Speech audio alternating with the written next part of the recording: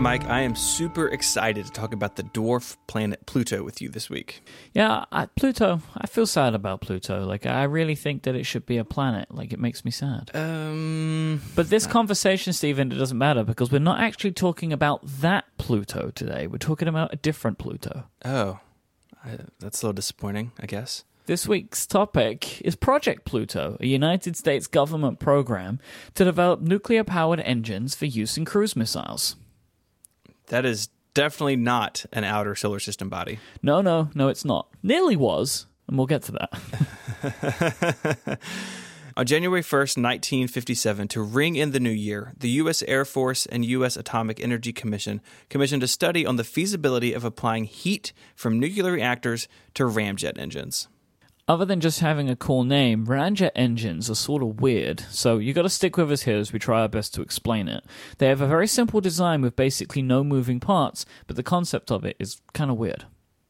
Yeah, it's pretty cool. So ramjets cannot move an object from a stop. So you can't start an airplane rolling with a ramjet. They only work after an object is moving. So if you picture a missile in your mind, once it is in flight, thanks to regular rocket motors, so it takes off from the ground or submarine or something, the air velocity going into the front of the missile, into the front of the ramjet, would be high enough to allow the engine to function. Because of the simplicity and the weapon's strength, Project Pluto was dubbed the Flying Crowbar. So I wanted to give our listeners one other way to picture how a ramjet engine works. Okay. You know those like personal fans that you have, like the tiny little fans, and you can press a button and the blades start spinning? Sure. Like if you blow on those, the propeller moves. Exactly. Because it's already receiving the air and then it has its own trajectory. So it's that's how I've pictured the ramjet engine to be like. It's good. Yeah, I think that works. I look forward to getting a lot of feedback from engineers that listen to this show. Now, the fast-moving air that would be flying through the ramjet would be cold. And in this design, a small onboard nuclear reactor would heat the air as it entered the engine, where it would then expand and be expelled out of the engine's nozzle, creating force. I mean, it seems simple enough, except for that whole nuclear reactor bit. Yeah, this is the heart of the Air Force's question. Thanks to this heat source, a missile could stay aloft almost indefinitely. This is how Project Pluto was described in an article from Air and Space magazine in 1990. Pluto's namesake was Roman mythology's ruler of the underworld, seemingly an apt inspiration for a locomotive-sized missile that would travel at near treetop level at 3 times the speed of sound, tossing out hydrogen bombs as it roared overhead. Pluto's designers calculated that its shockwave alone might kill people on the ground, but then there was the problem of fallout. In addition to gamma and neutron radiation from the unshielded reactor, Pluto's nuclear ramjet would spew fission fragments out in its exhaust as it flew by. One enterprising weaponeer had a plan to turn an obvious peacetime liability into a wartime asset. He suggested flying the radioactive rocket back and forth over the Soviet Union after it had dropped its bombs. Holy crap. It's pretty serious stuff. Project Pluto was meant to be a real flying death machine. So it could drop nukes, blast overhead at supersonic speeds at low altitude. They had to avoid radar. It would be almost as loud as the Saturn V rocket, causing widespread damage across the Soviet countryside as it screamed across, raining down radioactive material. I think I summed that up. Yeah. So when you look at all of this, you can see why the Air Force was probably interested in creating this project when it was pitched to them. So let's talk about what went into making it work just after this break. Today's show is brought to you by Squarespace. Enter the offer code UNGENIUS at checkout, and you'll get 10% off your first purchase. Make your next move with Squarespace. They let you easily create the website that you have for that next idea bouncing around in your brain. With a unique domain, award-winning templates, 24/7 customer support, and so much more, they are the perfect place for whatever website you want to build. Squarespace is an all-in-one platform that will let you do just anything you want. There's nothing to install, no patches to worry about, no upgrades needed. You can even add a store to your site in just a few clicks. Squarespace plans start at just $12 a month, but you can start a trial today with no credit card required just by going to squarespace.com. When you decide to sign up, use the offer code UNGENIUS to get 10% off your first purchase and to show your support for this show. Squarespace. Make your next move, make your next website. Work began on Project Pluto, as all cool projects are, out in the desert of Nevada. A complex was built for the program that included 6 miles of roads, building for fabrication, assembly, and testing of components, and 25 miles of piping, which was necessary to store the approximately 1 million pounds of pressurized air to simulate ramjet flight conditions for Pluto. To make this work, researchers would need to advance material science, which is, of course, a very simple thing to do. Since the reactor had to be small and light, they would need to leave behind the lead-lined safety precautions that normally came with radioactive material. Oh no. This custom reactor that they created was dubbed Tory. Pneumatic controls for the reactor in flight had to operate while being radiated at extremely high temperatures. They needed to maintain supersonic speed at low altitude in all kinds of weather, and this meant the reactor had to survive conditions that would melt or disintegrate the metals used in most jet and rocket engines. The reactor's operating temperatures typically reached 2,500 Fahrenheit.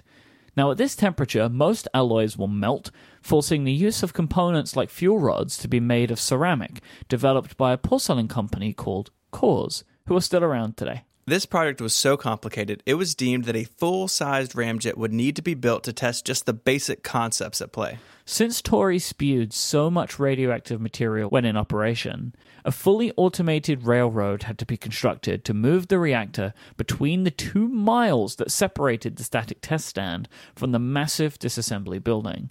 This is where the hot reactor would be taken apart and examined by remote control. It's actually kind of cool for like the late 50s and early 60s. Yeah, this is really high science, but it had the capacity to be incredibly dangerous. Scientists watched the reactor test on a television in a shed located far, far away from the test stand. I bet. Yeah, this shed, so let me put this in a bit of perspective for you. This shed came equipped with a fallout shelter containing a 2-week supply of food and water. Oh dear. Yeah, so you can see what they considered might actually happen to this thing. On May 14th, 1961, the world's first nuclear ramjet, dubbed Tory 2A, mounted on a flatbed railcar and painted fire engine red, roared to life. It ran for just a few seconds at a mere fraction of its rated power. The test was deemed a huge success, and to put into perspective what that bar of success was, the railroad car didn't catch fire, Tory 2A didn't explode, and no one died. I think I like that metric for success. I guess that's a good step one. It seems like a pretty low bar, especially when you consider what was actually going on.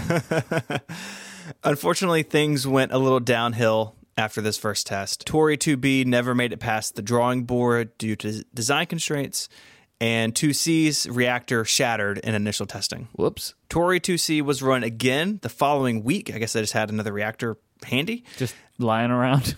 Yeah, I mean, why not? Yep. During that test, it ran for 5 minutes at full power, producing 513 megawatts of power and the equivalent of 35,000 pounds of thrust. As a bonus, less radiation escaped than predicted. That's fantastic. Great.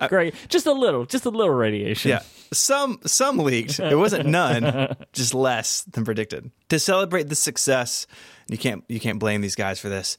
The scientists stole a piano, loaded it onto a flatbed truck, and drove into town to find a bar, singing the whole way. The next morning, since I guess they're scientists and researchers, they all took B12 shots to help ease the hangovers. Is this for real? I read it in 2 articles.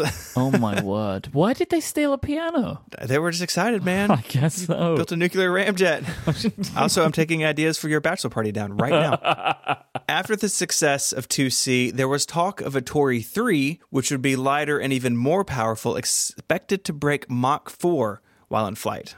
However, this party was also about to be over. Pentagon officials had thankfully grown increasingly uncomfortable with the monster that they had created. As there was no way to turn off the reactor, if anything went wrong, there was absolutely no way to intervene. During testing, this would have been dealt with, get this, if they would have had a problem during the testing stage, they will have smashed this locomotive-sized aircraft into the ocean at high speeds. This was the way they were going to deal with this. A nuclear locomotive-sized aircraft, mind you. Yes, that adds just a little bit more sauce to this problem. At the same time, intercontinental ballistic missiles, ICBMs, were proving to be more reliable, giving the US another long-range weapon that wasn't like something out of the Book of Revelation. On July 1st, 1964, 7 years and 6 months after it was born, Project Pluto was canceled.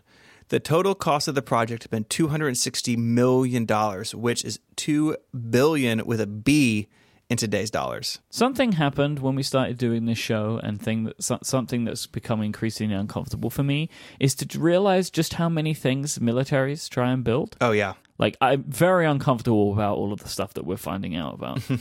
We talked about bat bombs and pigeon-guided missiles. What do you think is crazier? Bat bombs, there'll be a link in the show notes to our episode about that. Bat bombs or the flying crowbar? Which one is more terrifying? Oh, the flying crowbar, the ramjet stuff is horrific. It's totally horrific. Agree. It really is. It's really terrible that they would strap explosives to animals. Like, that's a really horrible thing. It is. But the sheer firepower they were attempting to create could have ended the world, right? Like, if this thing just decided to just go off on its own, there's nothing that could be done to stop it. So, yeah, the flying crowbar, as fun as that sounds, possibly the worst thing that we've discussed on the show, I think. The number of ways it could kill you. So it's flying extremely low and extremely fast. You have a shockwave following it. It's extremely loud. The shockwave could kill you if it passed over your house. If that didn't kill you, the nuclear fallout from the reactor, because Tori is just like burning off nuclear material. And it was rigged to drop warheads that would have been atomic in nature. Hydrogen bombs. Yeah, it's really a 3-for-1 package. And I agree with you. It's probably the scariest thing we've talked about on this show, but thank goodness it was never put into production, because you could just imagine the one-upping that would happen if this had taken place. It would have been horrific. No, there would have been no one-upping to be had. This would have Everyone's been dead. This is done. It's done. Everyone has been upped. This is the one-up. If you want to learn more about Project Pluto, we have some links in the show notes. You can find them at relay.fm/ungenius/34. There's an article in here that's not on Wikipedia that I pulled a lot of this from. It's a fascinating read. There's lots of stuff in here we didn't get into. Just go spend some time reading this. It is really, really fascinating. While you're on the website, you can get in touch with us. All of our topics come from listeners. So send in your topic suggestions. We should mention, too, that you can do that on Twitter. The show is at Ungeniused. Mike is there as IMYKE. You can find me on Twitter as ISMH. And until our next locomotive-sized disaster, Mike, say goodbye. Goodbye. Adios.